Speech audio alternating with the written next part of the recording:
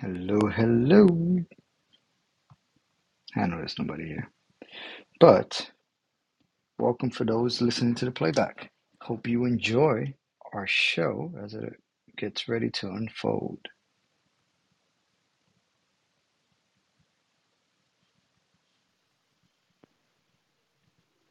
Hey, Hey, it this is sounds like there's Kate. somebody. Hey, Kate, how are you? I'm good. How are you? I did it. I am. I figured out You did Clubhouse. it. You got it. You got it. You got it. Look at that. You got it. Sorry, I don't know if you responded to my email earlier because I was Oh, like I didn't see it. literally back. Okay, good. All right. I was back to back all day. So after I responded to you, I was just so super busy. But you got it. You got it. So we'll get started in about 5 minutes or so. I'm just gonna get Sure. the room set up. I see Anil. Anil, what's going on, my friend? Good to see you. Well, good to How's it see your going? How's it going? avatar. Hey, Anil. How are It's you? Hey, Kate. How's it going? I Good. think we met several years ago, but I've been a big fan ever since. So, Good. Oh, thank you. My goodness. This is going to be fun. This is oh, my first, I've listened to a lot of Clubhouse things, and I've listened to Tomas's as well, but this is my first nice. one on the other side of it. So I had a lot of coffee. I'm going to be a little bit hyped up. Oh, you're a pro. You'll be fine. Kate is a celebrity. She is a Oh, celebrity. Exactly. gosh.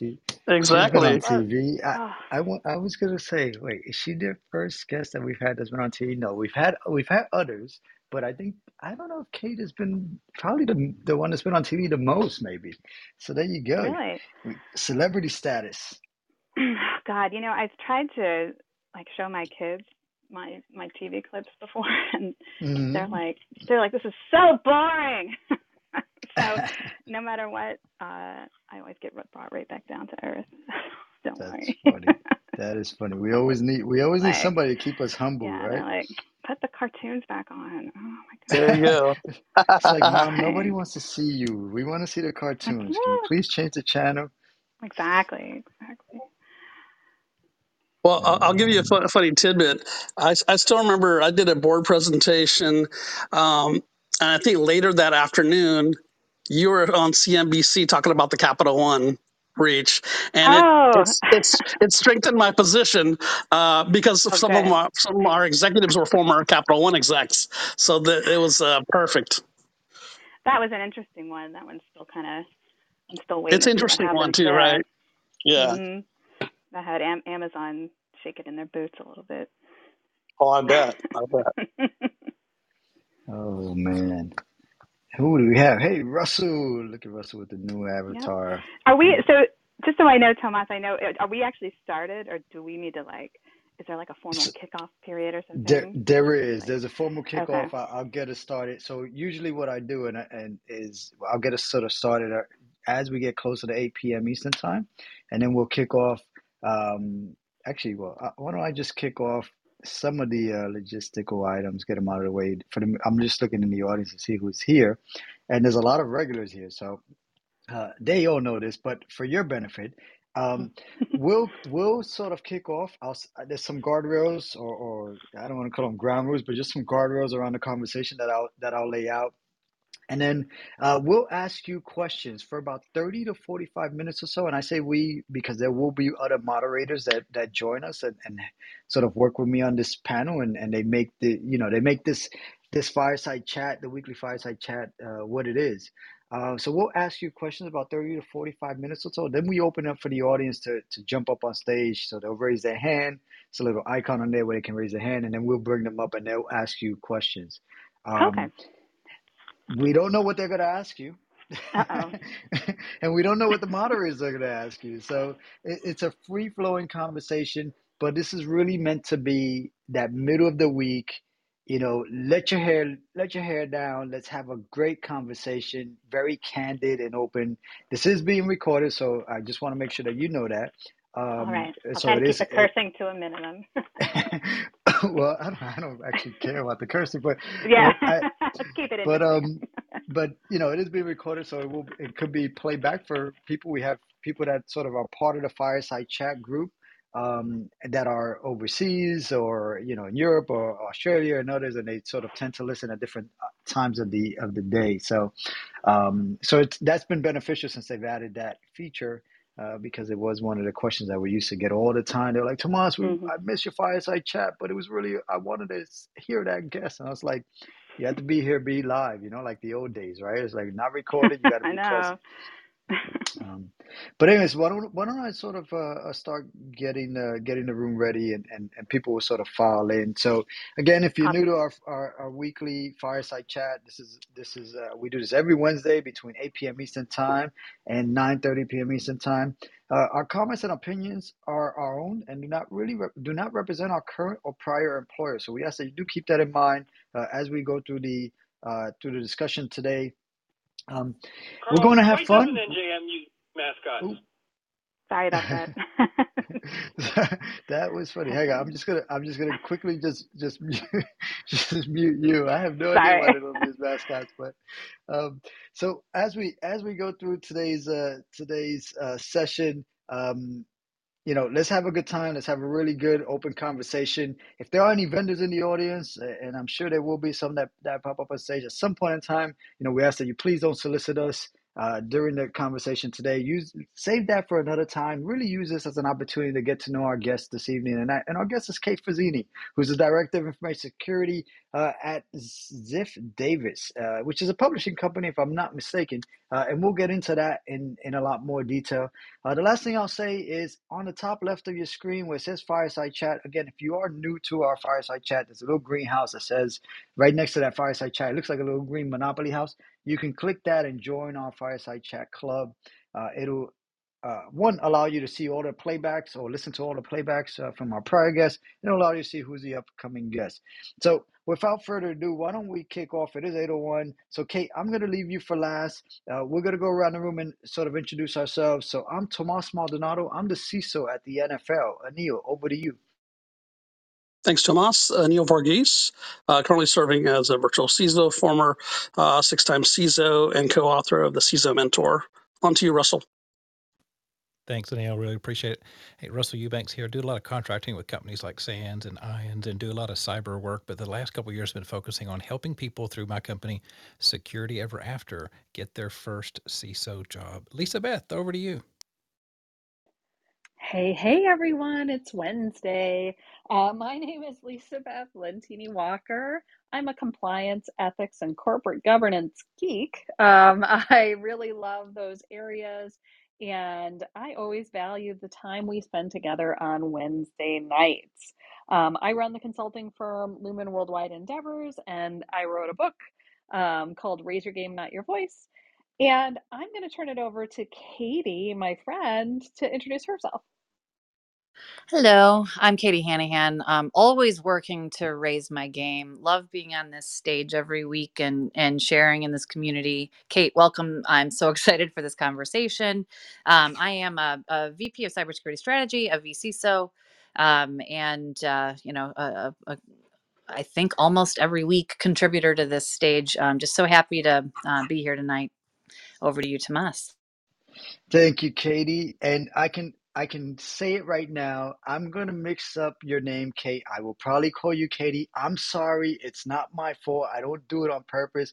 But we have a Katie on stage, so I'm sure that's gonna happen. I'm gonna try my hardest not to mess that up.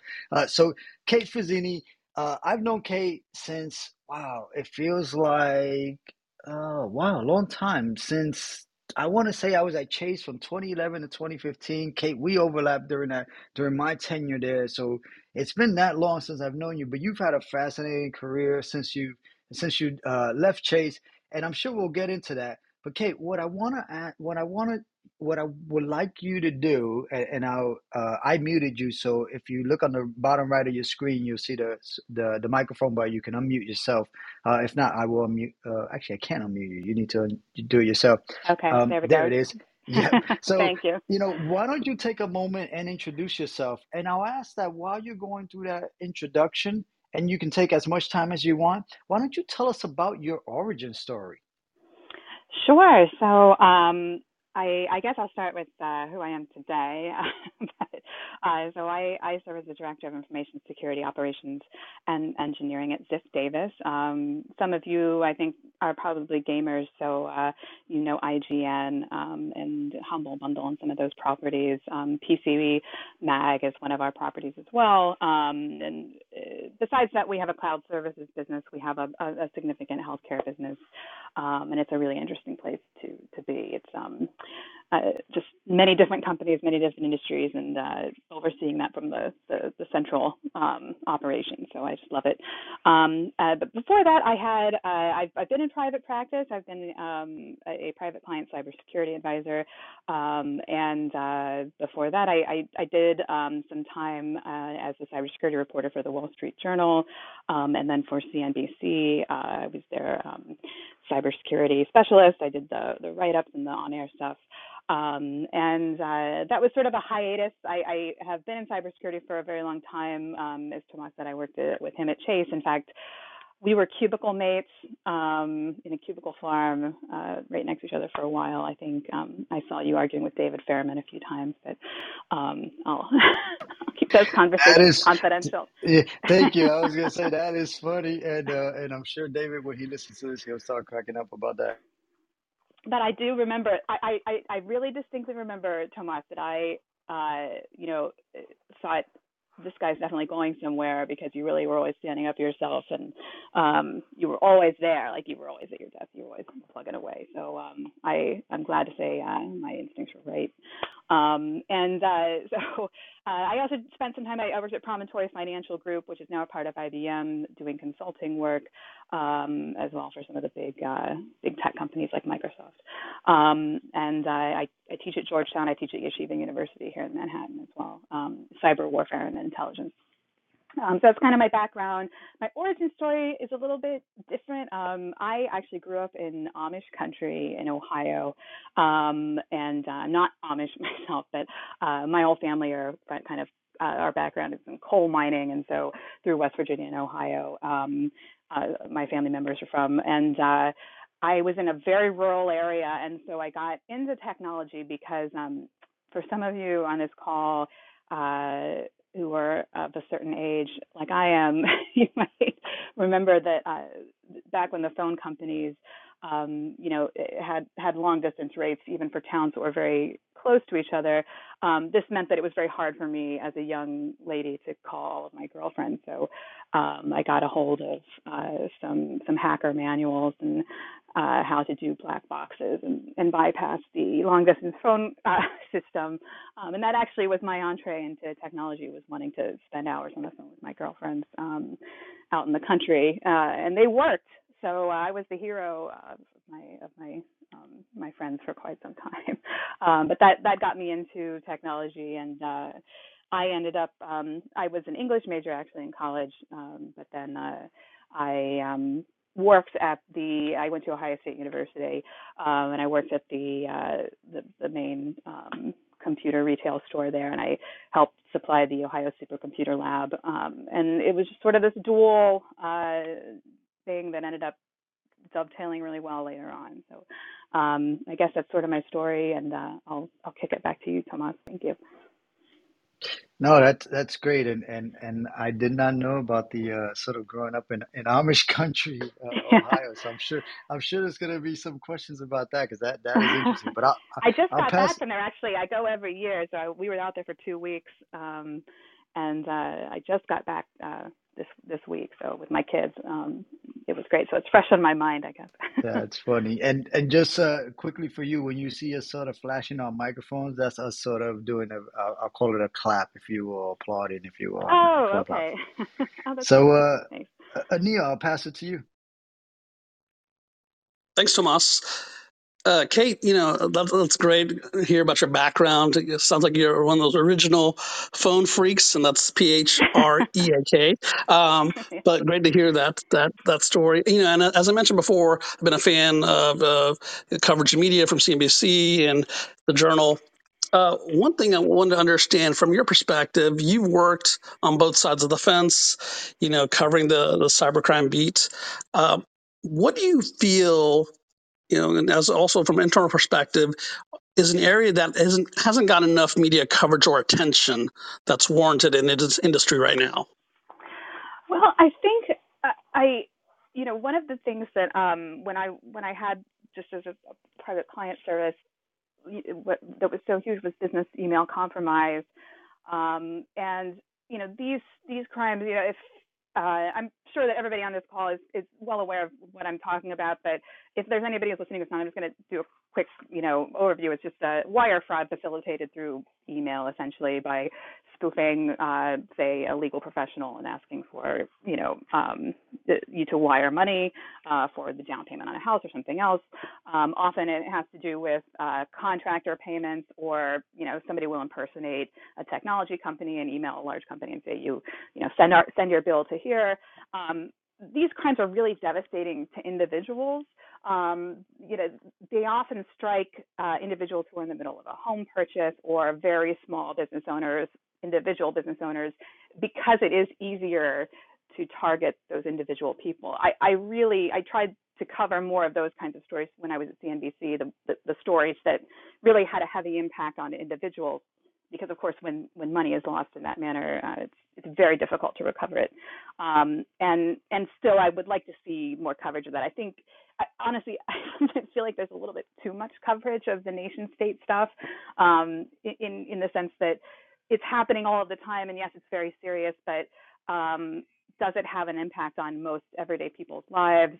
There's no argument that it could, but I think that these kinds of crimes that a lot of people don't really know about, they're not expecting, they're just so pervasive, and I've seen some really tragic stories come out of those. So yeah, I would love to see more coverage of that.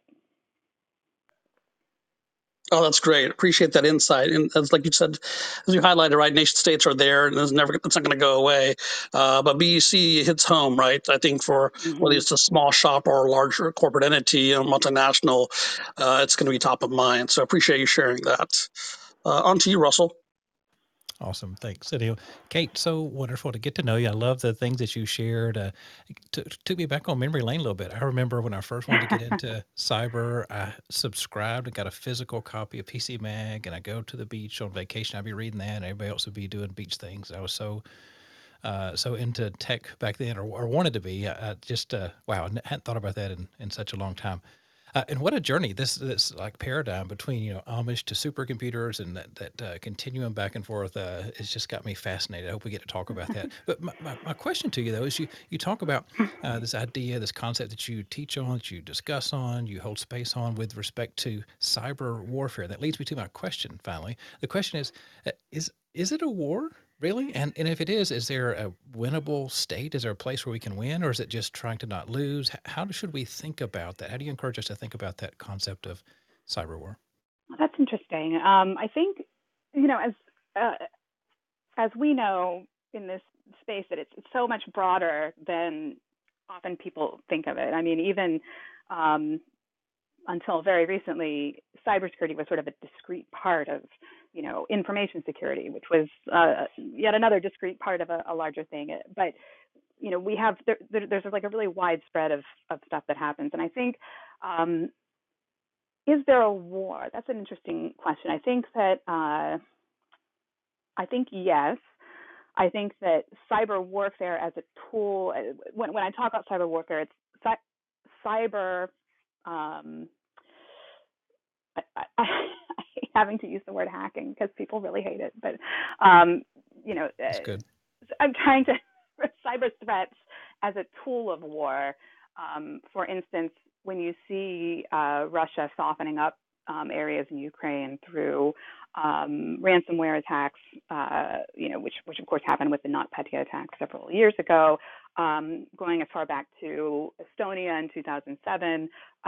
There was a dispute between Russia and Estonia, and Russia used their cyber capacity to a heavily networked country that pride themselves on it to take down quite a bit of critical infrastructure that was based around this digital idea that Estonia had. And this is the reason why the NATO Cybersecurity Center is based in Tallinn in Estonia. And so when I talk about cyber warfare, I do mean anything digital as a tool of a war.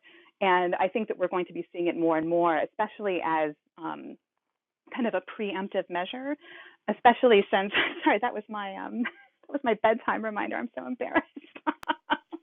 Yes, it is 8:15 Eastern time, but I have had some coffee, so I think I'll be good. So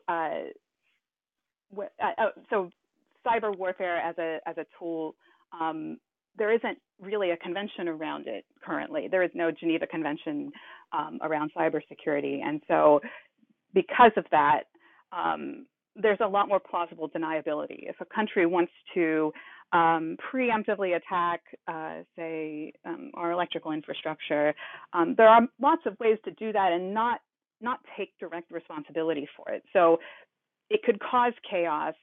It could cause sort of a softening around the edges of the country that would want to be attacked. And for that reason, I see it as I also see IP theft as a tool of that, because having trade secrets and government secrets ahead of a physical conflict is a significant advantage. It's intelligence gathering. Espionage in some ways is also a tool of warfare. But not everything is warfare. However, we also do see that the criminality that has come out of Russia and Eastern Europe, very difficult to prosecute, very difficult to have people who have been indicted, extradited to the United States to stand trial. And because of that, you have in Vladimir Putin somebody who is able to say, I have all of these extremely talented hackers all across the country doing significant business in a criminal enterprise. If I ever need to call on them after they've hacked a bank or have hacked into a major car manufacturer to get information about my enemies or get information for a strategic advantage, he has access to that. And so there's a little bit of a line that is very blurry between those two things. And so while not everything is certainly, I think, qualified as cyber warfare, business email compromise, not usually a tool of that. It's just a criminal enterprise. There's a lot of ambiguity. So I hope that was a long answer to a short question. I'm sorry. No, don't apologize. That was fascinating. My takeaway from that, Kate, is that the language, the vocabulary of a tool of warfare. I'm going to stick to that, and I really appreciate that. So thank you. Thank you very much. Lisa Beth, over to you. Yeah, I love the clarification about the fuzziness of it all. So my question for you is, in a world that is brittle, uncertain, etc., where there is a lot of fuzziness, how do you gain clarity, and how do you help teams gain clarity about where the focus should be in life, right? In work and in life. Yeah, it's really tough, and it's been an extraordinarily tough couple of years for a lot of people. And as a mother, I struggled a lot during the pandemic just to balance the utter insanity of it all.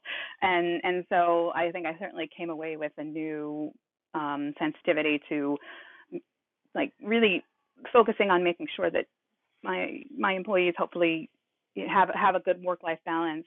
And I think more importantly, I've taken to making sure that I'm asking everybody, whether they work for me or not, what do they actually want to do? My students as well, who I have conversations with, what do you actually want to do in this career?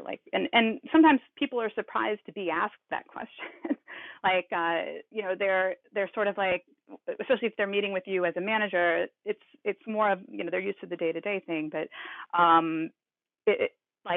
I think it's important to find out what each person wants to actually do and accomplish, even if it's not something related to cybersecurity, because I've had employees say things like, I want to leave a legacy.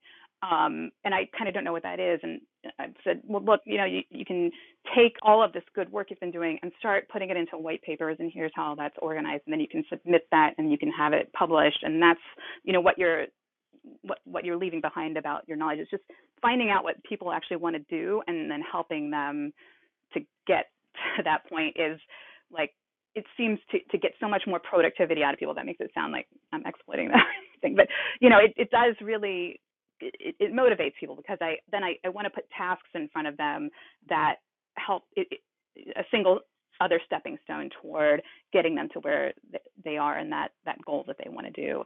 And I think that's what's important today, because people have come out of the pandemic with new priorities. And it's difficult. No matter who you're working for, it's very difficult to say like, no, I need you on this call because somebody did something really dumb and a manager is upset and they need you to fix it right now at 9 o'clock at night, and you've just tucked your kids in, and it's very difficult for people to prioritize that anymore, I think. I think going forward, it's just managing the expectation of like, we need to focus on the really meaningful things that are going to protect this company, protect our people, and that make a lot of sense, and get rid of all of the noise that drives people away from jobs in cybersecurity, like the 24/7 schedule. So yeah, I think that's kind of my answer. I do think that the 24/7 grind of a lot of cybersecurity jobs like kind of has to come to an end. That's one of my one of my big things, I think. Couldn't agree more, because if we're working 24/7, there's nothing left in that bucket to pour from. Absolutely. So I really appreciate that. I am on a mission with you to say enough is enough, and that we need to be a little bit more rational about how we treat the brains and the assets that we're entrusted in terms of human beings. So let me pass it on to Katie. Thank you, Elisabeth, and hi, Kate. Hey, how are you? I'm good. I'm so happy to see you here. I have a lot of questions, just because I do find it really interesting. You growing up in Amish country, I grew up in a town of 550 people, which is now Yours is only smaller than grown. mine, actually. Yours is smaller See, than mine. Yeah. see, Where? yeah. What state? I love. Illinois. Yeah, Illinois. Okay. Mm-hmm. Yep, and not Amish at all, but I did work in the diner. A lot of farmers, just a lot of farmers. And so I do appreciate that aspect of your story. Also, fundamentally, that initially when you came into this industry, it was about connection. Find that super interesting that you ended up in a field where you are tasked with connecting people with thoughts and ideas around this industry that I love so much. So thank you for that. You said also the word legacy, and I just have to ask. I mean, I'm just curious because you've done so much already for this industry and for women in this industry, for people from small towns like ours. Thank you very much. But what do you want your legacy to be in light Oh of gosh. what you've learned in the last several years in this industry? Oh, that's really interesting. God, that makes me kind of sad too, because I'm actually turning. What am I going to be? 42 in like a couple of weeks, days. Kate, Days Kate, away. Kate, Kate, It's Kate, Kate. Don't be sad. Be very happy. Okay, Okay. there's not. Like, are you 42 is asking me to fill out my fine. will, Katie? No, I'm Well, no, we'll get one of the lawyers not in the really. audience to do I'm that just for kidding. you. We have a few here Yeah, tonight. We'll exactly. get them to do that for you because since you're so old, since you're almost 42, I know. Um, so I think one of the things I've actually spoken about before. I don't think I've ever done it this publicly, but I have done it at events where I've done keynotes and stuff. But so I'm actually a survivor of domestic violence myself, and that's played a kind of big role in shaping who I am and how I kind of come to view things and view people and taking them from one level and to the next. And so I think if I wanted my legacy to be anything, it would be just bringing a lot of people into the fold of this field who are coming from backgrounds where they need to have that chance at getting into a really good industry. And I try to hire people like that, people who are just hungry for something. There are a lot of people who they come from difficult backgrounds, and because of that have this very natural paranoia, as I do, but that was sort of cultivated maybe by bad experiences, but that comes in very handy in this field where you are able to look at a situation. For instance, your company is acquiring a new, like, little tiny, let's say, healthcare blog. You can think of all of the 500,000 different things that will go wrong. Like, you already know that with Roe v. Wade, there's going to be a privacy issue involved with anybody who's talking about their pregnancy and stuff. And you know that there could be a HIPAA issue, so we need to make sure that there's not going, you just have all of that stuff in your mind as soon as you hear what's going to happen. And I love bringing people like that into the field because so many people, and there are a lot of people I know who are on this call probably, and who I know in my career, who will hate me for saying this, but you don't have to be that technical to get a really nice job in this field. Not a technical job. If you're an architect, you are an engineer and you've had a heavy technical background, and but there are project managers, program managers,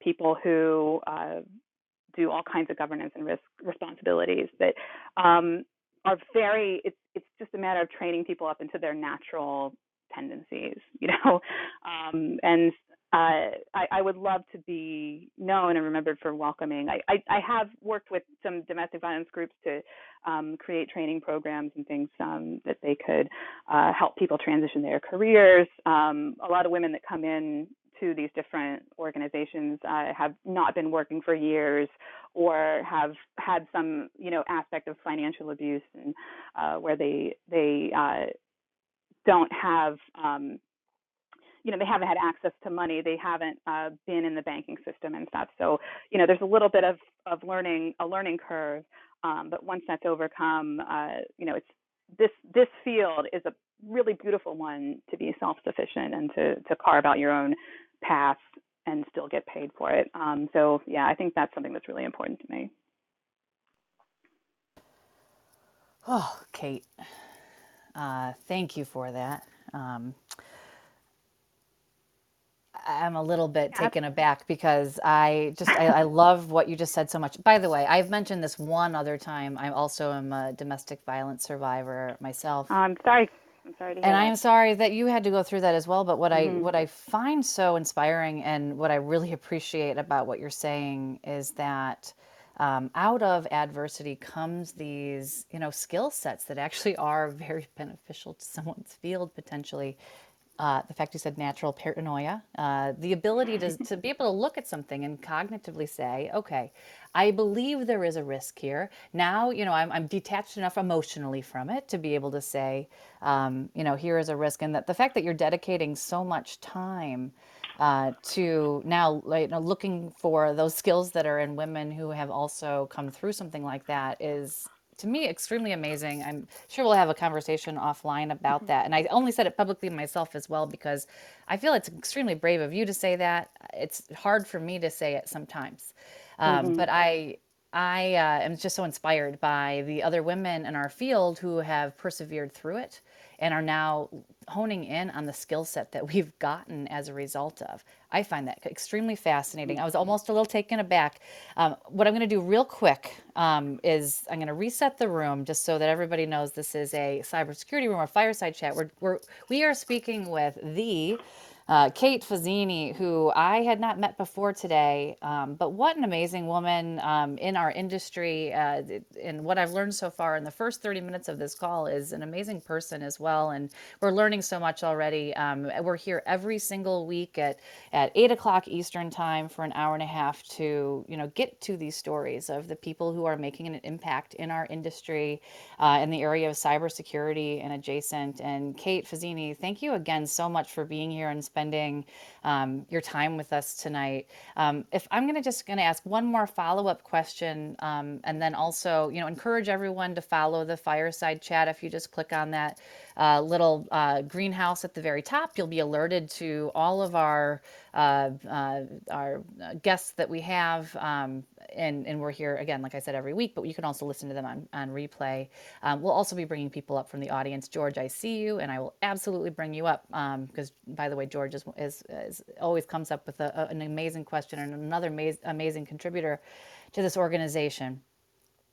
What I would say is, and just kind of the follow-up question before we go into bringing people up into the room, at the very beginning, you talked about that origin story. I'm super curious, though, how you ended up in the field of journalism as it relates to cyber. Because that part, I don't know if I heard it or if I missed it, but I think I'd just love to know how telling that story or telling the story or where it was that you ended up in the field of journalism coming out of, JPMC, et cetera.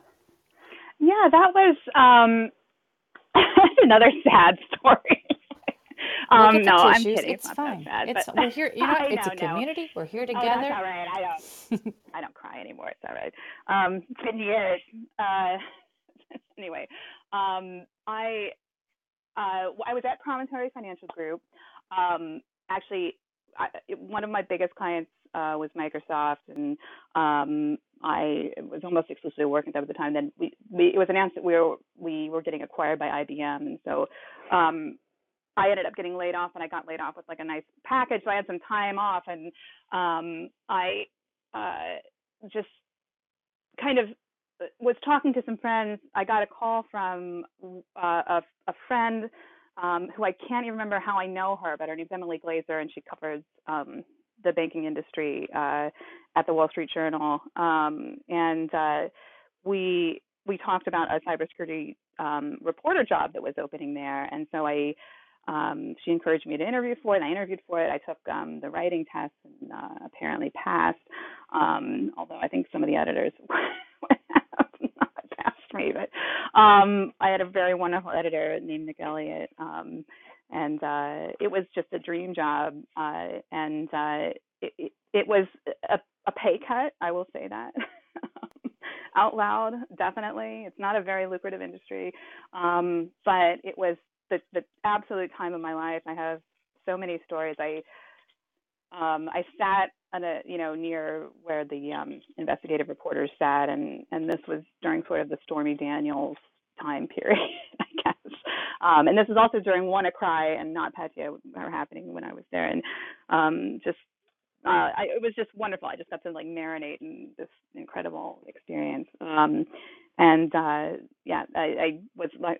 got picked up by CNBC, and I did eventually start getting tired of it. It's a little repetitive.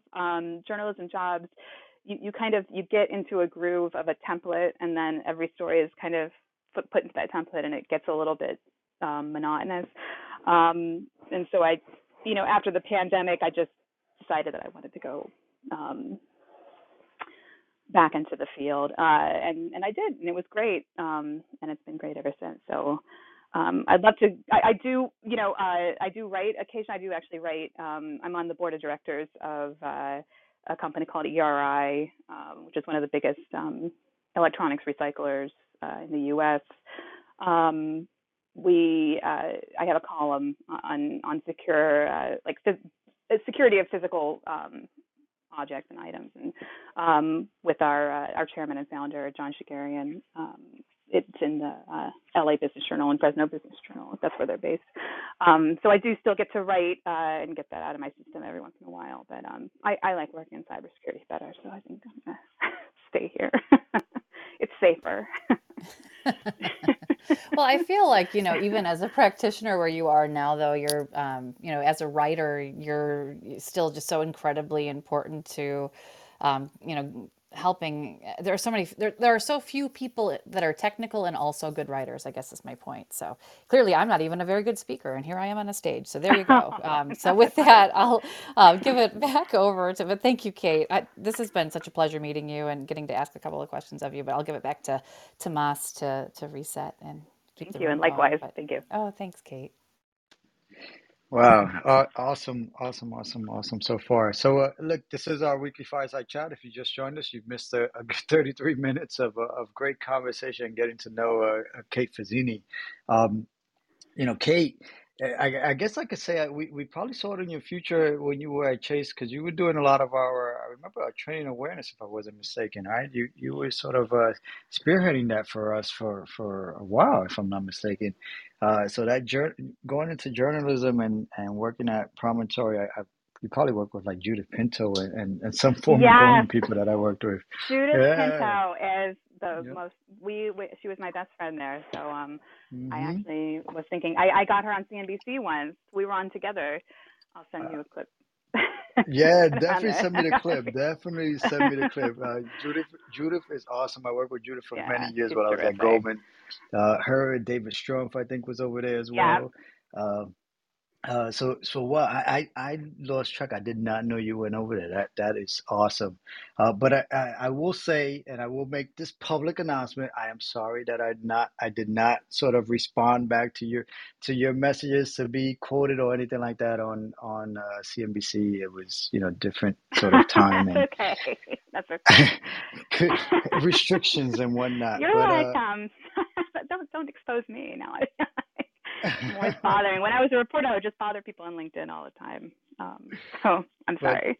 but you know Kate, I wanna talk about that sort of desire to I always get the question about like, well, how did you stumble into security, right? And I Mhm. know you touched upon this a little bit, but maybe for some of and usually the question comes from either folks that are trying to figure out what they want to do in their careers, if you will, right? And so, I'll say the question to you around the same parameters. How did you stumble, if you will? How did you en- work your way from, English major in college and sort of doing and having an interest in technology and security, like where did that start? Was it at a point in time like early on before college, or was it as you sort of continue to develop and as because you are relatively young in the industry, even though you've done this for a long time. And I say that because you were complaining about your age earlier, and I'm trying to let you All know right, that that's right. you know there there are certain I people in this appreciate you, room that Tomas. might. Thank you. Yeah, thank you. Well, there are certain people in this room that might be a little bit older than you, myself included. So you know, I'd be shocked, but all right. take us take us a little bit about on that journey. Like where Yeah, I those sort don't of know. interests I and mean, those key points. I think my first job, I was still in college. I started working as a stringer at the Columbus Dispatch, which is the newspaper in Columbus, Ohio. And a stringer, if you don't know, is like a cub reporter, like somebody who they just, the kind of person you can call and say, hey, there's like a zoning meeting that's happening at 11 o'clock in the evening. This is like small town, and something might happen. Can you go out and cover it? And I think I got paid like $50 a story or something back then. Still, it wasn't a very much money even then. I mean, it was like 2001. But I think where my real overlapping interests were in certainly in communications, but in the international relations and the warfare aspect of it. I especially uh, kind of the emerging ability of social media to dictate what people think about things, and even back as far as Napster, where people would kind of share bootleg concerts from different sorts of like freedom fests in countries that weren't really open to those sorts of things, and I I think I studied Arabic in college as well, and 9/11 happened, and that just intensified that interest. And I worked on, I worked really independently for a very long time before coming out to New York, and working as a freelancer, kind of in the private cybersecurity field, and just I've always liked working independently. I also worked as a journalist during that time. I had the opportunity as a journalist to travel all over the world. I got to cover like all kinds of. I worked for some time for a publishing company that did like trade magazines in the like hard materials and building materials and industry. So I got to go to China and Israel and the West Bank and all these crazy places and go to trade shows and factories and all of these different things that I could then do write-ups about. I wrote about the oil and gas industry and you know, there were a lot of technical things in there for some technical trade magazines, and so all of these industries had this really interesting security issue, you know, that was brewing. Whether it was like the RFID technology for all of these building materials and ensuring integrity of chips and things when they come from overseas, and so that's just where like my passion is. I think almost at this field, I was talking to a friend actually from JP Morgan just the other day, who we were talking about how surreal this job feels sometimes because, you know, you're like having a normal life and then you go to work and it's like really this intense, internationally tinged, extremely important, and yet also kind of crazy and silly thing that you're working on, and then it's like you go back to the real world and it's very interesting. So I just don't think I could ever give that up. So I hope that's kind of a good answer. I don't know. That's fine. That's awesome. Thanks for that.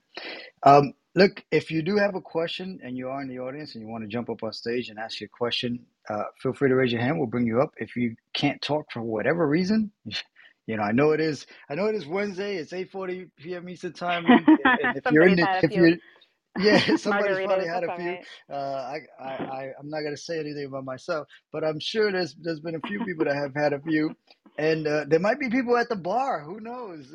But look, if you do have a question and you can't jump up on stage, feel free to type it in the chat and we'll read it off to Kate. But I do see George. George, thanks for joining us, and good to see you, my friend. Anything you want to ask Kate? Hey, yeah, hey guys. Hey, George. Kate, super fascinated with your story and um, Thank you. enthralled at the idea of legacy. So I have a question that I think Katie and Russell are familiar as a hobby horse of mine, which is kind of the next generation. So I also came up as a tinkerer, not so much on the freaking side, but on other parts of technology. And you know, cyber is one of those industries that has like emerged, been codified, and professionalized all within our lifetimes, right? So from, you know, duct taping ports and protocols together up to now we have certifications and all the rest. So as a leader, my question is twofold because I'm going to cheat.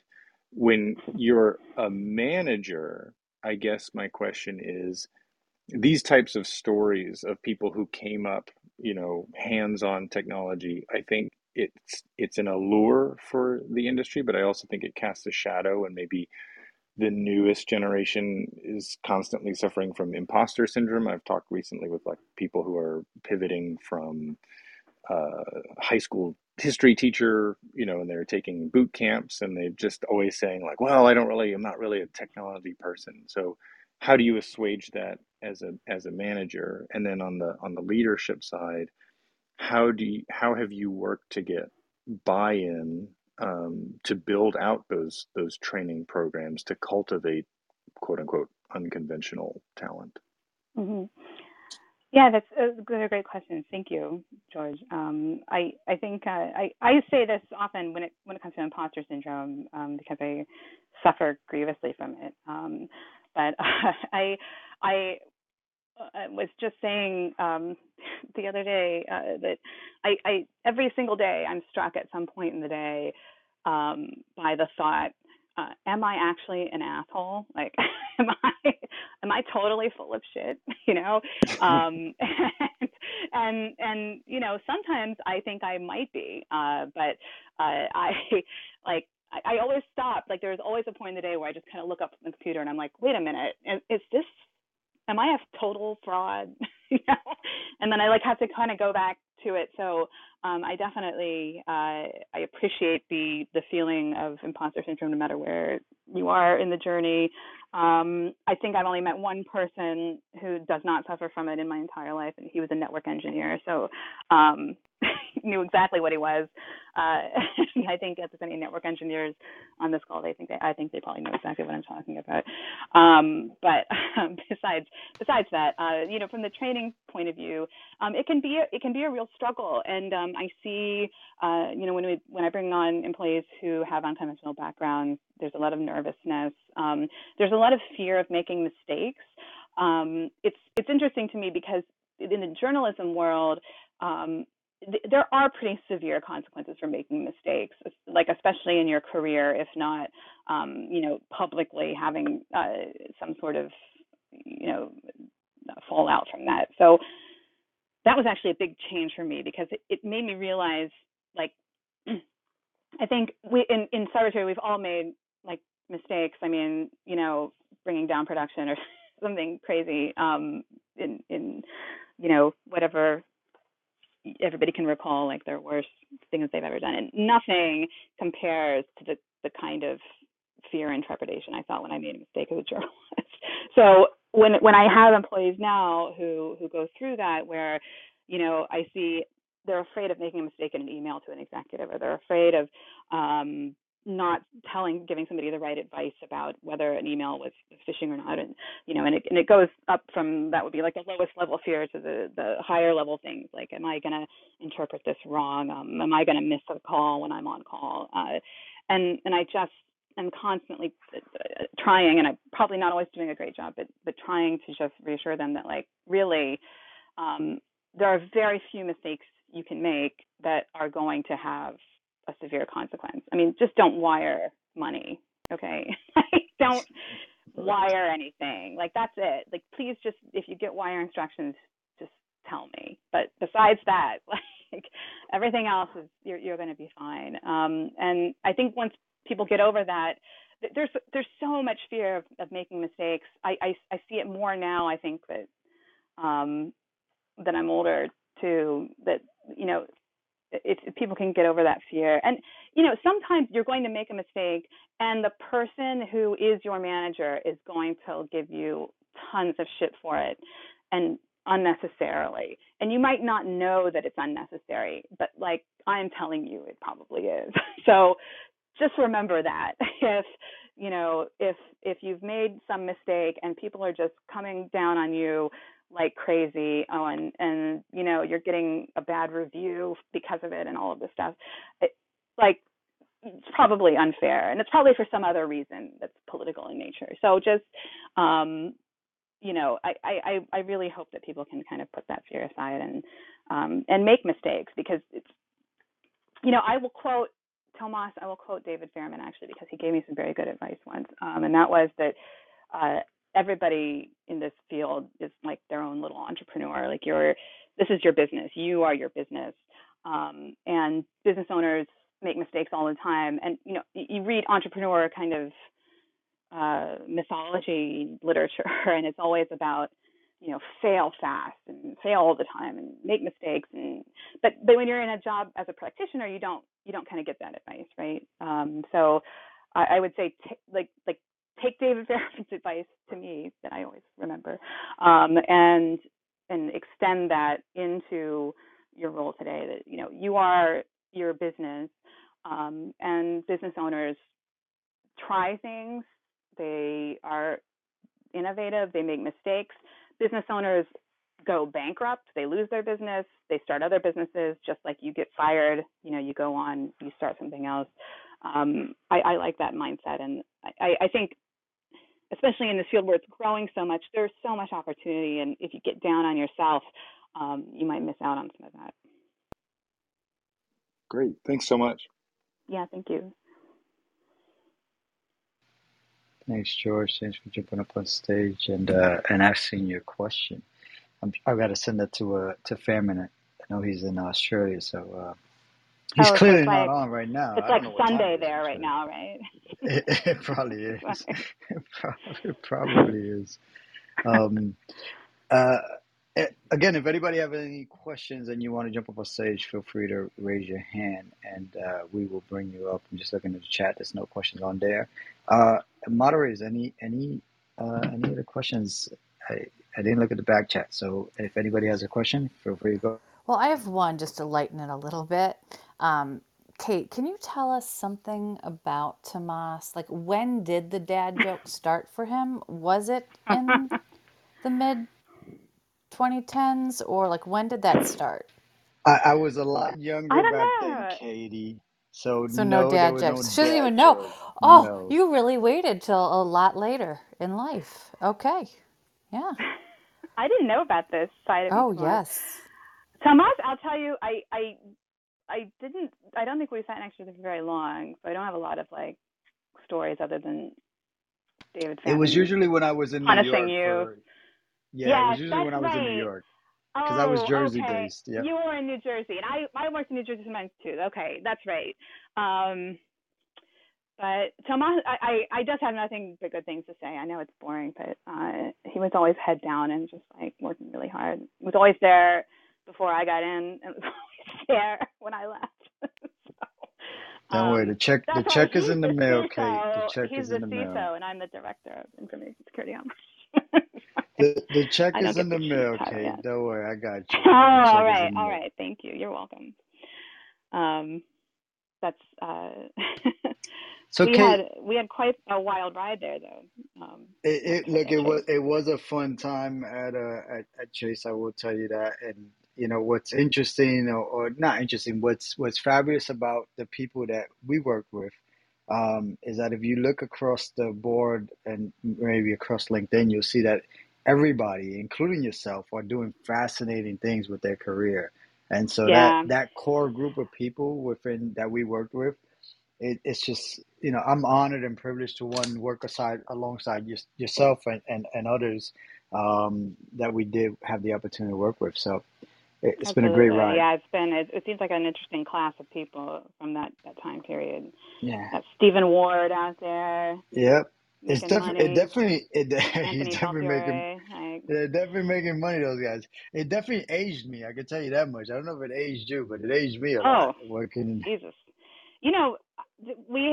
I won't talk about it because I'm sure it's not appropriate for me to talk about, but there was something that happened there once that coincided with my house burning down.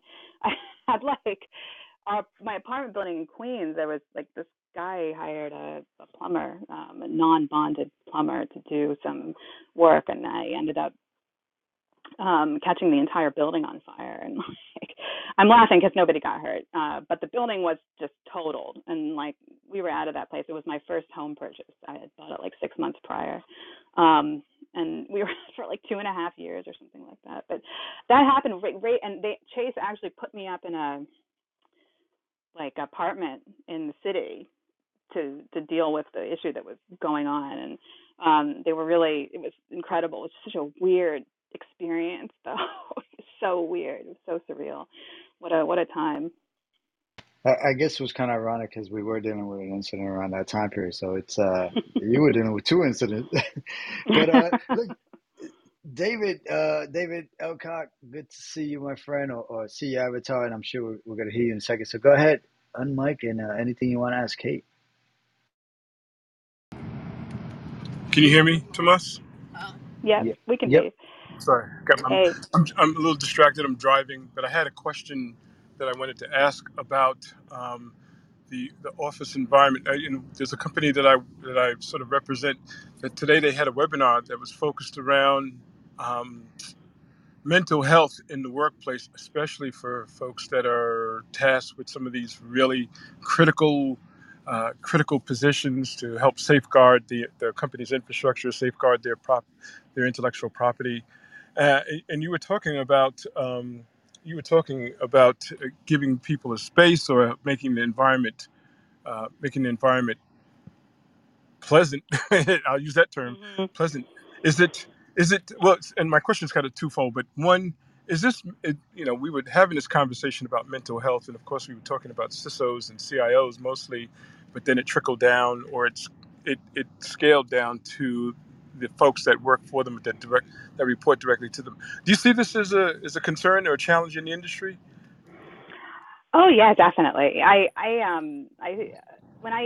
When I worked at the Journal, I interviewed a couple of different CISOs who had been through some major incidents, and they discussed, having to, this was these were like some major shutdowns, like that may have caused the companies to collapse, and they discussed how they actually brought in like PTSD counselors for some of their cybersecurity professionals to, like this was a are we going to lose this company or not kind of scenario. That's really hard on people, and I sometimes think of the Equifax incident, and if you recall, I think it's in congressional testimony, the former CEO, mentioned that it was like the fault of some engineer, I think, in like one of their lines of business, like way down the food chain, and he was rightfully called out for doing that because it was just kind of petty, and you're the CEO, you can't blame like some associate engineer, for a major incident like that. But I I think it think was an intern actually, Kay. I think it he was blamed an oh intern. geez, come on, that makes me so mad. But it's things like that that are very affecting to the mental health of people in this field, because they think, again, it goes back to the issue of mistakes. If I make that mistake, am I going to be like this Equifax guy? And that's why, as a manager, I encourage people to, it might seem kind of dry, but you do have to surface these obvious flaws in strategy, in your stack, whatever it is, up to senior management, say, you have been warned about this problem. and therefore, if something goes wrong, this is what I would need to solve the problem. I would need this many more people, or this kind of tool, or whatever it is, and I can have it. Or if I don't, it is your fault. But that is a matter of communication. I believe that it's that communication that creates a bridge between your employees feeling like they're out on a ledge, and them feeling like senior management is informed of all of the things that they need to be. If there's a problem, the buck stops in the appropriate place, if that makes sense. So first of all, thank you for that, because it's very informative, and it feels like it's coming directly out of you, in some shape or form. So if for that, man, thank you for that. Of course, The thank you. questions that we started with were around senior management feeling um, vulnerable and comfortable enough. And I earlier heard you say that vulnerability is probably a big skill set or a big tool that Mhm. senior managers should have. The environment that you all work in, it doesn't seem like it's, I don't know if the word is appropriate or acceptable, that you as a senior manager come to someone and say, I've got a problem, I've got some challenges. Mhm. You're performing, everything is going good, you're performing well, but now you personally have some things that you're dealing with. And Mhm. being able to actually say that comfortably, and and it be accepted. What's your feelings or take or position on that? And I've got one more question. I promise that'll be my last. Absolutely. No, this is great. Thank you. The fear of, I think, everybody who does these kinds of things is that people won't have questions. So thank you. I appreciate it. So I think you just have to cultivate, first of all, a relationship with your employees, and it takes time.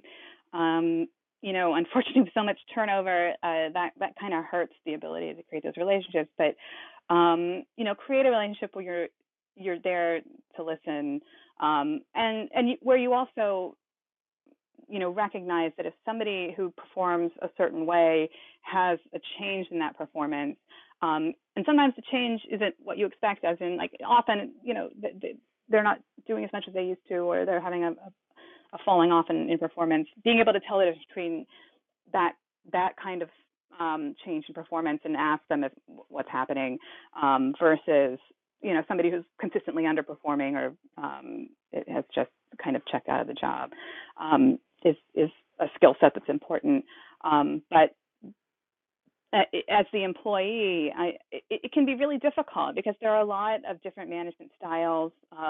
There are a lot of people who, and I mean, I think as a woman in this industry, and I've been on a lot of, in a lot of meetings and stuff where I'm the only woman, and I do, especially if the room's filled with engineers, there's a lot of sort of locker room mentality. People are snapping towels at each other, making fun of each other. There's a lot of long hours, a lot of that, and in that environment, it becomes kind of hard for people to say, I need to step back. I'm dealing with a sick parent. I have, having issues finding childcare, and I just can't commit the amount of time that I used to. That people will worry that that's going to be met with the same kind of reaction. And I mean, I think as managers, you just have to work on that culture. And there's a certain culture around this kind of stuff that is a little bit sarcastic and funny and that sort of thing. But you just need to be sure that other side is also there, so that people feel comfortable stepping back when they need to. And as an employee, you have to. The only thing, some people feel like they can't step back, but you just have to break through that wall. And I've certainly found that once you start standing up for yourself, advocating for yourself, nothing but good things happen from that. Your performance is better, and people can see that it's better. And I have never had somebody actually come back and say, no, that's unacceptable. There are certainly managers who do. I hear stories all the time. I wish people weren't like that, but it does happen. But it doesn't mean that you can't. You do have to keep kind of pushing for yourself, unfortunately. I hope that makes sense. Good answer. As I promised, last question. Earlier, you were talking about how you asked some of your direct reports and folks that report to you, what do you really want to do? I was I was experiencing Joe Gibbs training, leadership training. And Mm-hmm. in that leadership training, they talk about um, managing your energy with things that are appropriate for you, things that are for you, things that you want to do, rather than managing your time or managing your career. Just manage your energy, and it leads to better, healthy outcomes, or better mindful, spiritual, blah blah blah. All those things, outcomes, well, not blah blah blah. I don't mean that. I mean, No. I know I what mean, you I mean. mean, those things are really important, even if you're a CISO, right? Who you are is it's what CISO is what you do. It's not who you are necessarily. So what is your thoughts on mining your energy? Um, More so than managing your energy rather than managing your time or managing your career. How do you feel about that? Yeah, that's an interesting question. I think that my greatest lesson in energy management has come from the pandemic, because there were so many different things pulling on energy, and I think we take for granted a lot of times how much energy is mental energy encompasses. That when you're thinking about something for a very long time, or especially if you're sitting down and doing focused work where you're dealing with an issue, or you're writing a report, or whatever it is that's focused, that takes a lot out of you. And there are, I started to notice that in the mornings when we started doing the at-home school, and I had my kids are young, so I had one in kindergarten when the thing started. God, she's going in second grade. I can't believe how long this has lasted. But she was in kindergarten, and my son was in second grade, and we had like two different rooms with the bandwidth on the Wi-Fi was just being like brought down to its lowest level. And I would spend the first part of the morning getting them set up and then trying to troubleshoot online classrooms for a kindergartner and a second grader. And bathroom breaks and lunches being prepared. And I was just like, I can't think after this. Like, it's so much mental energy. And it's just, by the time 10 o'clock rolled around, I was like, I'm done. I can't do any more thinking today. But of course the day is not finished then. So I think that really taught me how valuable it is to just kind of step aside a little bit, re-energize your brain. Don't think about anything for maybe 10 minutes. Stare at the wall. I'm somebody who's like, I'm so hyper that I can't do meditation. So I've tried it. Like, it doesn't work for me. I can't do yoga. Like, it's just too static. I'm like, I'm really always kind of hyped up, but being able to just stop for a minute has been really helpful. And I think, mental energy, physical energy, all of that stuff.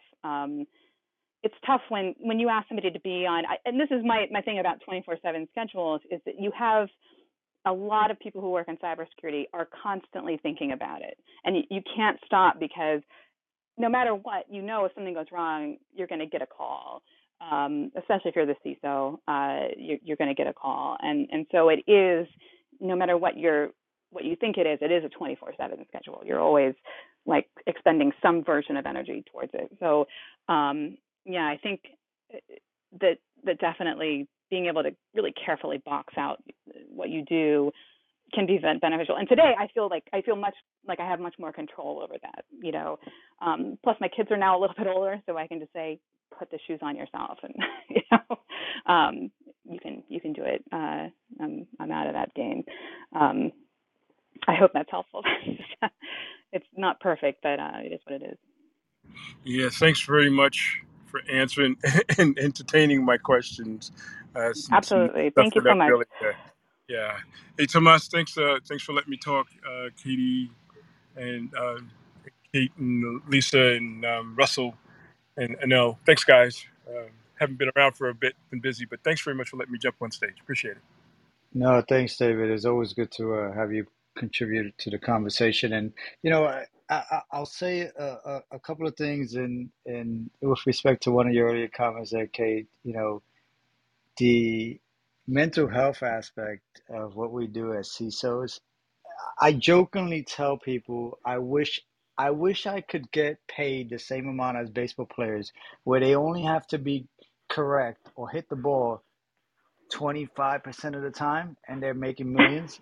Imagine if I could be correct at my job 25%, maybe let's say 30%. I was an all-star hitter. 30% or 35% of the time. Like, that would be fantastic. And it's the unfortunate reality, and maybe it's I don't know about it. I don't know if it's the unfortunate reality. Maybe it's more self pressure, if you will. But if you're wrong in the CISO profession, it becomes a challenging Yeah. conversation, right, with leadership. And you mentioned the comment around, um, which I agree with, the comment around how the entrepreneur books or the leadership books say fail and fail fast, and I've even sort of told people that as well, right? And I strongly believe that. But then I also, in the same vein, I also think about like what I do for a living, and it's like, if I fail too many times, it's not going to be an acceptable sort of failure, right? It's like, well, you failed and you probably failed in a bad way. We need to find another leader to do the job. And so, that stress that we carry as Mm-hmm. CISO or security practitioners, it doesn't matter whether you're CISO or anywhere in that chain, right? Um, Being a security practitioner, you have that level of integrity and responsibility to your customer, that level of integrity and responsibility to your colleague, right? If you Mm-hmm. really truly believe in this profession and what you do, and that level of stress, it doesn't go away, and it's very, very difficult. A lot of people struggle with that, and it's very important that we, address it, right? Address that there is a challenge there, and that we spend time talking about it, and we try to cultivate better working environments to breed um, less stress, if you will, or manageable stress, I'll say, right? So, because I think Mm-hmm. security practitioners is never going to be less stress, but it's just manageable stress. So, anyways, I wanted to add that, or contribute to that, but I don't want to take away from your comments and what you said, because I agree with everything that you said. No, absolutely, and I agree with that too. Um, I think I've almost taken a like radically different view too of certainly the responsibility to my colleagues and everything is something that definitely keeps me up at night. Um, but now that I've been on a board and I've actually had the experience of like asking my CIO and we head of cybersecurity questions and kind of seeing the look of terror on his face as I start like, in my mind, I'm asking these like I'm just kind of a curiosity. I'm like, oh, I'm just interested in what you're doing, and it's like that's causing him a lot of stress, and he thinks that if he says the wrong thing, like it's curtains, or he can't get it. I mean, it just kind of depends, and I think you know, there's mistakes, and then there's uh, just being a consistent leader over the years, and I think that doing that as you have, Tomas, kind of gives you some cushion Yeah, and it's and for that. it's a it's sorry to interrupt you, and it's No, no, okay. sort of I'll say planting the seed, right? Because Mhm. there is no shortage of breaches or compromises on the news, and making sure any good CISO will come in, or any good security practitioner will come in and say, look, security is everybody's job, which is a true statement, right? But it's also the reason why we say that is because look, we can't solve every single problem, and the other reason why we say that is almost hedging a bit, right? It's like letting people know, look, it's not so much that we might potentially get breached or compromised, but it's really how do we respond? And it's preparing the organization to think in that mindset of like, look, you have to expect that the cost of doing business, there will be some sort of the cost of doing business on the internet, there will be some sort of repercussions. And those repercussions, our Mhm. goal is to minimize those so that they're not Right. business damaging. But you put them in the same vein as like, you know, I'll go to our financial services days as credit risk and market risk, right? Those Mhm. sort of risk management functions that are very well defined, and I'll say the cybersecurity function is defined, but it's not as established as like credit No. risk and market risk if you think about it from a financial Mhm. standpoint. But there's companies, financial services companies, that have budgets associated with how much money they're willing to lose because they know that there will be some level of fraud, if you will, right? And it's Mhm. not that they're willing to lose it, but they understand that that is the risk and the cost of doing business for credit card transactions per se. So that mindset needs to apply for technology risk and information risk or information security risk, right? And not until we get there, because I think we're pretty far along there, and I think there's a lot of very progressive CISOs and very progressive organizations that understand that. Um, I think they start to allocate, not allocate. I think they start to condition themselves that look, it's not so much a if we get breaches, what do we do when that actually happens, and then how Mhm. do we actually respond and recover and control the narrative, right, to be able to come out on the better side. But um, anyways, I'm sorry that I don't usually get into these sort of long monologues myself. I Oh usually no, like to no, this keep the is great. focus on you, on you being our guest at the Fireside Chat. But Mhm. it is 9:12 p.m. Eastern Time. Just very, very quick room reset.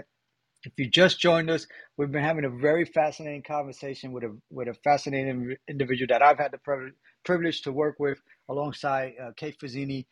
So I encourage you, if you just joined us, to listen to the playback shortly after this is done, because you've missed a good conversation so far. But that have been here from the beginning and have stuck through us, thank you. And Jennifer, always great to have you join the conversation. Over to you. Thanks, Tomas and Kate. I highly recommend you come back. I have never heard so many words from Tomas in a room, and he was getting through some of my questions there, but I'm going to All narrow them right. a little bit. Yeah, he's definitely excited to talk to you. He kind of got into it. So it's a theme I wanted to ask you. So I'm coming at this similar. I'm an attorney, and so when you were talking about sort of failures, like how you handle failures, and then Tomas was saying you can only fail so many times, I would look at it and go, it was like, well, how are you defining failure? Like everyone's going to get breached, right? So is that the failure, or is the failure in that the company the company really handled something badly or the person really handled something badly. Because in my world, we may screw something up or not have we may lose something or not have handled it best, but it's not a personal failure or a team failure. I would say um, if we've done the right expectation setting, like how do you handle expectation setting up front, both with the people, like you're reporting to the executive management, getting their understanding of what needs to be done. Like, so for you would be like budget or your knowledge of this, and then your team's expectations of their role. And then when things aren't going, I would say, like how you're in your management role, how you handle it when it's not like I wouldn't consider it a failure if like, to put it in your world, if something was breached, if you had done all the right process and procedure behind it and this still happened, or this was what you were limited to, that the company decided, based on a risk evaluation, this is how much money they're going to put towards it. So I was just kind of wondering how you navigate sort of that.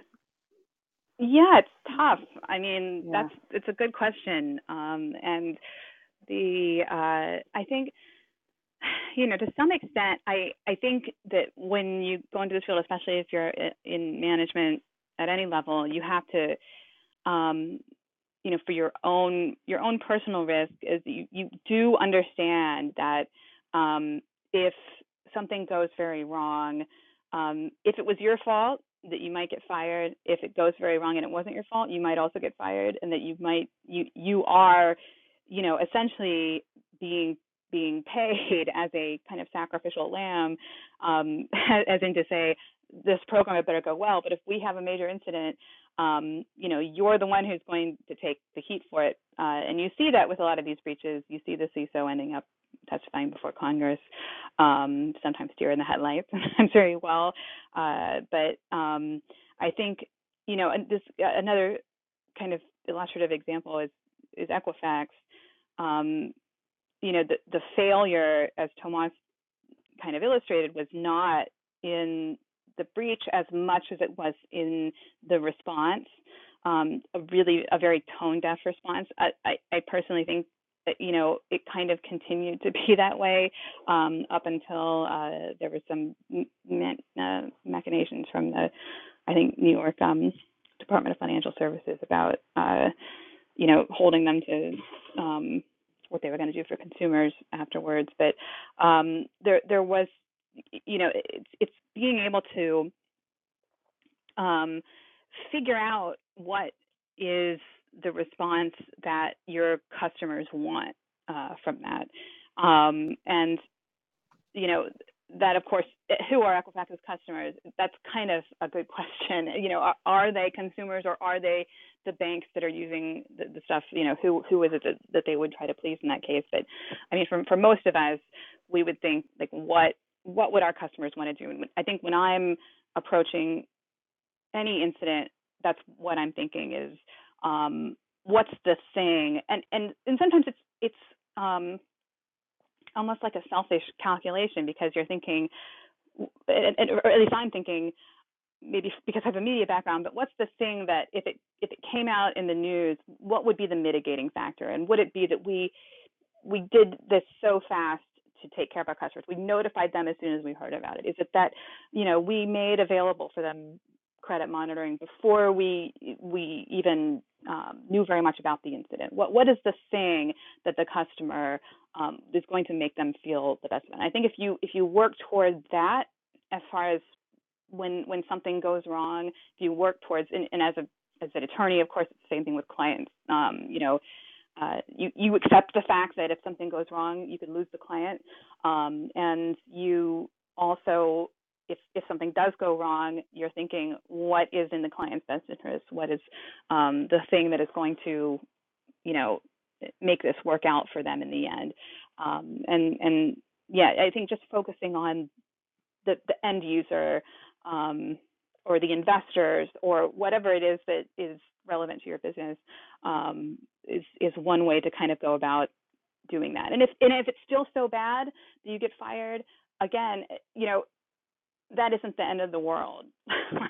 like there is, it feels that way sometimes, I think, but I have seen so many really good cybersecurity professionals who have had major incidents that resulted in them losing their jobs, just come back and have even better careers afterwards. So there's just, you know, I don't really think there's any cliff that you could fall off of, and that's a disastrous thing. I mean, unless you decide to do espionage for like a foreign entity or something like that.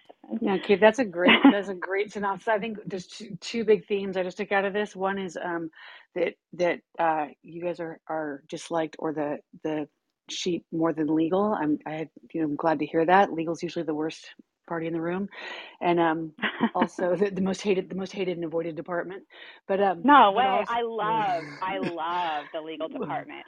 well, and There if was you like have a always my good, first yeah. one, so like always. As long as you have a good legal department, as long as you have a good, yeah. And I have some funny jokes for that one. But the other one is also it's everything's an engagement, or it's an ongoing activity, as you said. So it's how you handle it, right? So who are the customers, and who are the people that were damaged, or who are the people that you need to talk to? Another good example that's recent was Okta. I couldn't believe their PR releases after their breach was disclosed. It took them about a week to correct those, but I was pretty surprised.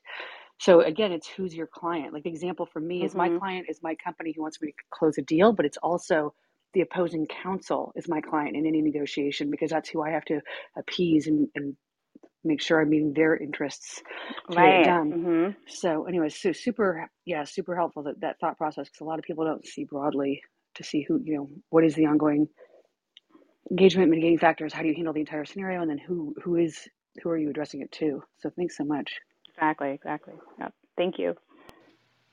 Thanks, Jennifer. Thanks for jumping up on stage and asking your Tomas, question I'm and surprised you contributing have to any our words left after conversation. that earlier died. Just kidding. Yeah, Octavia is not on here. Octavia is not on here to give me to give me it tonight with my dad jokes. So Jennifer just is taking up the mantle, I guess, for Octavia.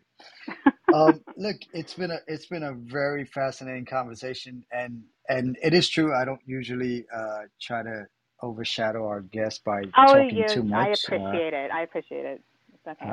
because We're old buddies. all right. We sure are. And I am excited that you're here, and I'm happy and pleased that you decided to do this. So Yeah, me thank too. you for your time.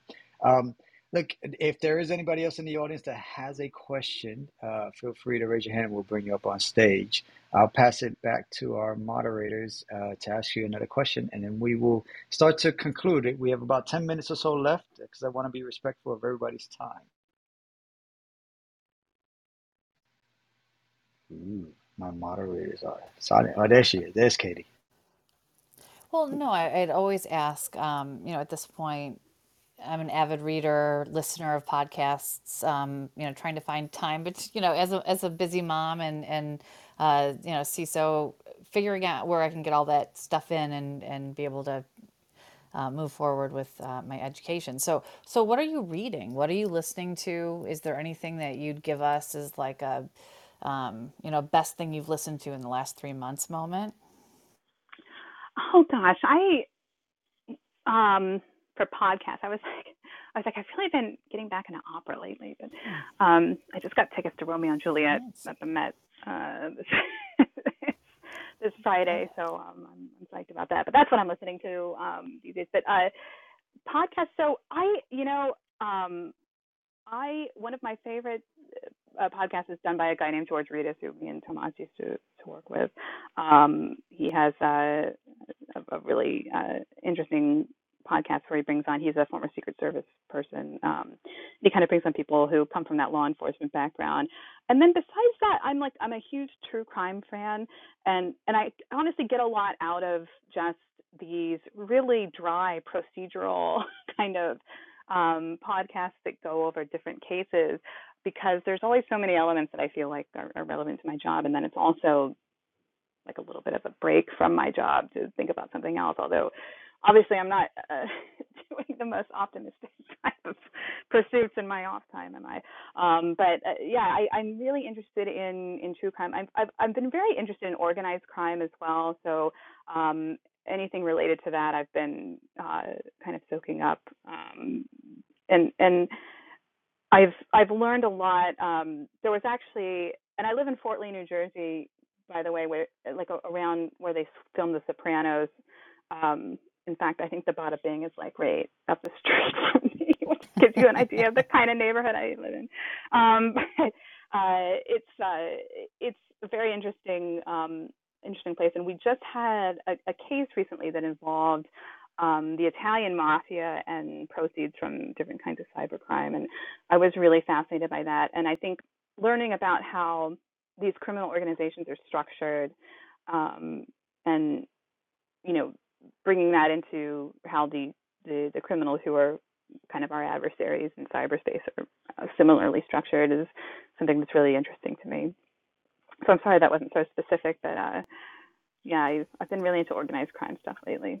And the Russian mafia stuff is so interesting, especially with the war and what's going on there and how they interact with the politics. So fascinating. Well, I'll say, Kate, there are a few times that I wish this was an audio app. If you could have seen my face, like, absolutely, this is what we're all talking about. I just got a text from somebody in the room, like, yes, like we were just talking about this yesterday. So yeah, there is a ton of correlation to our daily lives and all of these, what some people feel are almost cinematic and outside of our reality, but it is our reality. So I do appreciate that you are paying attention to those things, and also there is some entertainment in when they put it all together in these docu-series as well, and just Yeah, there's a and ton I of thought correlation. of that too. I think you know my $1 million idea, or probably like my $1,000 idea, is that there should definitely be a true crime podcast or cybersecurity that's actually interesting.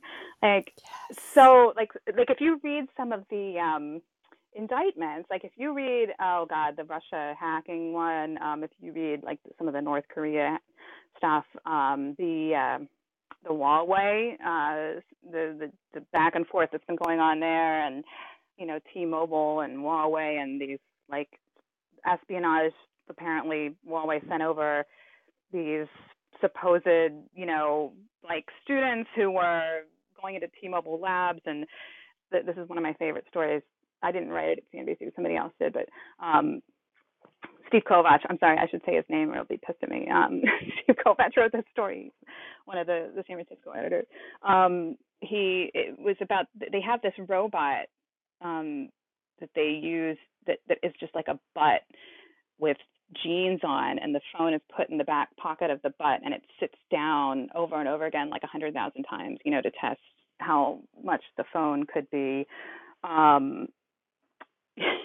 used. So Huawei. Anyway, I love that aspect of the indictment because it involved the Huawei people coming over there and copying their design for like the butt machine that sits on phones. So anyway, that is very cinematic, but it's just the perfect like kind of IP theft story, I think. Anyway, sorry to have digressed into some vulgarities here at the end, guys. It's 9:30 on a Wednesday night, so that's it. I'm Wow, Well, done. we I'm we done. your uh we bedtime alarm did go off an hour ago, so we get you. We feel you. Yeah, exactly. and I guess we've come full circle with the Amish upbringing, the Bada Bean Club, and everything in Right. between. So Yeah, wow. exactly. You mentioned George Readers. I need to reach out to George because yeah, you're right. His Task Force 7 Radio podcast it actually is It's a very pretty good. decent one. I gotta get George on this side of the table. He had me on his side. I gotta get him on this side. So that'll be an interesting conversation. Uh, Look, it is 9:27 p.m. Eastern Time. We are going to start to or conclude or start to wrap up our show this evening. I know folks don't want it to end, but again, we do want to be respectful of everybody's time. And Kate's Kate's It's go to bedtime. sleep Is her bedtime alarm did go off. So, if you just very quick announcement, please join us back next week. We do have another fireside chat because we do this every single Wednesday. Next week is Kendrick Trotter, who's the founder at Us in Technology. So please tune in to us next week, and I'm sure that will be a really interesting conversation. Um, so, Kate, I usually like to ask this question, and I probably should be more respectful of my moderators. Moderators, any final questions before I sort of ask that typical last question? All right, hearing silence from the mod. So, Kate, I usually like to ask this last question, and it's really, I'll call it a self-reflection question. So, if you had any piece of advice for the younger you, what would it be and why? Hmm. Oh, don't marry that guy. Sorry. Um, That is Yes. hilarious. although I I think Yes. have we can two all agree. beautiful, children. No, I really that is it. But I think just enjoy the ride. It's it also just keeps getting harder, and that's okay. You just have to keep getting more resilient. Unfortunately, kind of like cybersecurity, right? It's never going to get easier. Um, it's never going to get better. We just have to keep getting more resilient. So yeah, get more resilient. That's it. Awesome. Well, Kate, look, I sincerely appreciate you taking the time out of your busy schedule to join us this evening. So a million thank yous to you. Hopefully you had a good time. I know I did. And, I'm sure the moderators, I'll shut up and I'll let them say a few words before we kind of bring us home. Thanks, Kate. Appreciate you sharing Yeah, insights stuff with us throughout the night. yeah, and It's thank you guys been so much. Thank you. you've been an absolute inspiration. So thank you for being with us in this moment and for sharing part of what makes you you. Absolutely. Thank you guys so much. And thank you all for sharing so much. This was terrific, and I'm looking forward to hearing some more of these. So I'll see you guys again. That would just be my final thought is, yeah, don't be a stranger, Kate. Please come back and, continue to contribute to this community. But yeah, I'd love to stay in touch and just really appreciated your candor and your insight. And what an amazing evening. Thank you. Yeah. Thank you guys. Yeah, totally great. An amazing night. Thank you, Kate, for spending it with us here on Clubhouse on behalf of ourselves as well as those listening in live and on the replay. Thank you. And I'm pretty proud of myself. I didn't mess up your name, Kate, even though I thought I would, It's uh, okay. because Katie's with us, and I'm used to saying Katie so much because we chat every week. But Kate, I'll leave you with some final words and bring us home. Sure, of course. Just thank you guys. I think it's so important for cyber security professionals to talk to each other. Communication is probably the biggest uh, difficulty in this field. So this is really a critical thing, and keep it up. Thank you, Tomas, for putting it together. Awesome. Thank you. Thank you, everybody, for joining us this evening. We'll see you back next week. Have a good rest of your week. Hopefully, it's enjoyable and peaceful, and you can enjoy the rest of the sort of nice weather wherever you are. See you guys next week. Cheers. Bye, everybody. Okay. Bye. Thanks. Bye. Good Bye night. everyone. Good night.